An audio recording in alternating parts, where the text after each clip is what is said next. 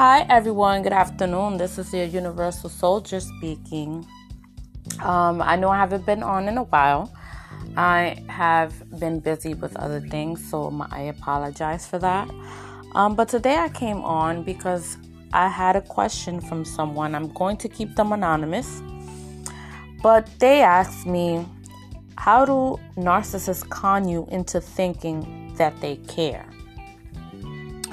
And I've came across a few narcissists. I didn't know at the time they were narcissists, but now I do.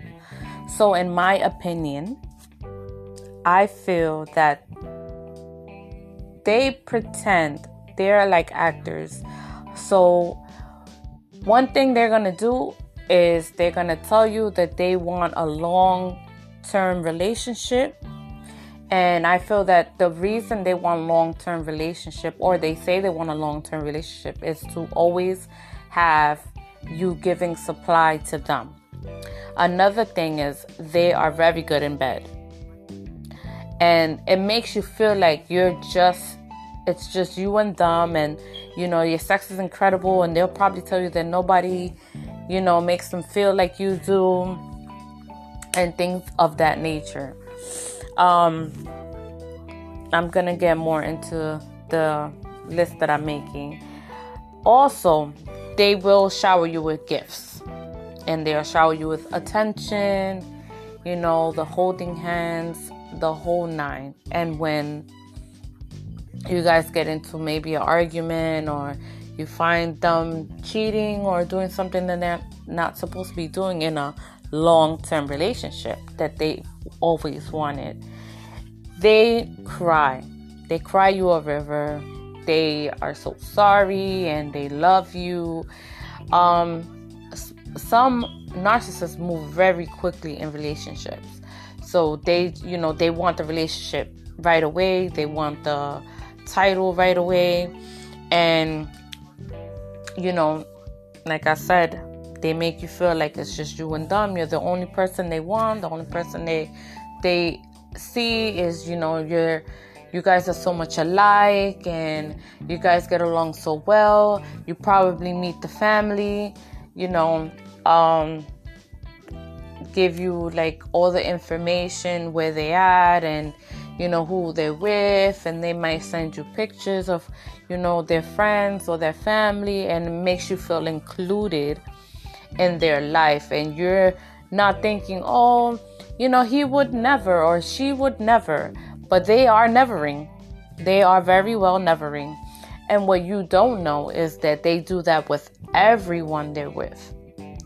So I know that maybe you're in love with him, or maybe you're in love with her, and you want this family, and you want, the White House, the picket fence, and the children, and this and that with this person, but they sell that dream to everyone, and if by any chance you have a kid with them, or you make a kid with them, that's it for and it's not only, you're going to be stuck to this person until even after the child is 21, because that child is going to grow up to be an adult, and they're going to have kids of their own, and you're going to be a grandparent, and so is the narcissist.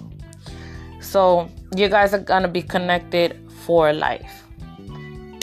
With the sex is amazing, and oh my God, I can't believe, where have you been all my life? I'm so glad that I met you. If I would have known you before, we would have had so many kids together.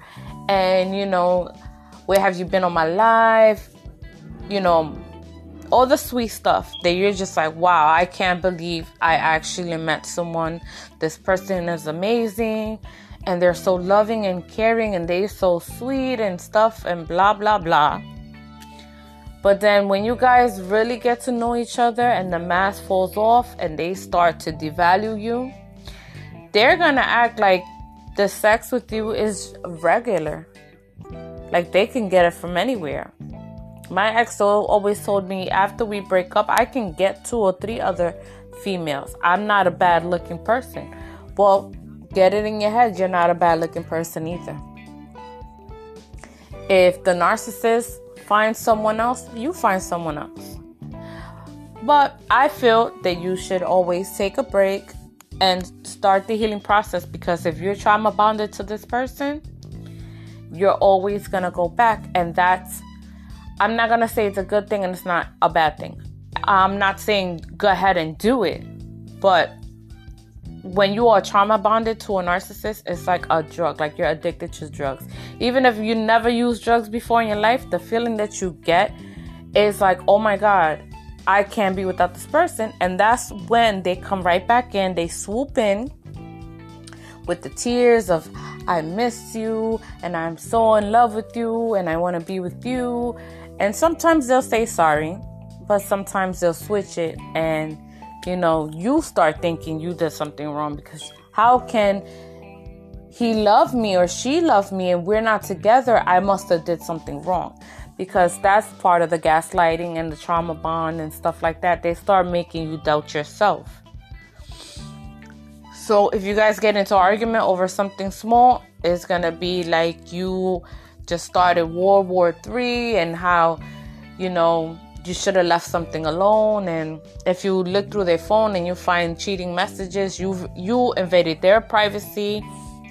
And it's like a never-ending story. But like I said, to answer my anonymous friend's question, they reel you in, they con you, and make you believe that it's just you and them. The sex, like I said, it's amazing. They shower you with gifts and tears, either happy tears or sad tears, and then it's all over again. It's a never-ending cycle. The love bombing and the sex and the gifts, that's all part of the love bombing, telling you how special you are, how beautiful you are, how they want this life with you and stuff like that. And then after that, it's, you ain't worth it, you can't do something for me, or I can do it for myself, I don't need you, or this person does this better than you, and they start making you doubt yourself. So be careful when meeting a narcissist. Take your time. It doesn't matter how fast they want to go. It doesn't matter how much you think you like the person. You don't know the person until at least 4 months to 5. Because the first 3 is it's the honeymoon stage. It's the love bombing. That's when they snatch you up and, they make you feel like it's just you. And in reality, you have no clue how this person really is. How they are with their parents, how their parents are with them, how were they raised.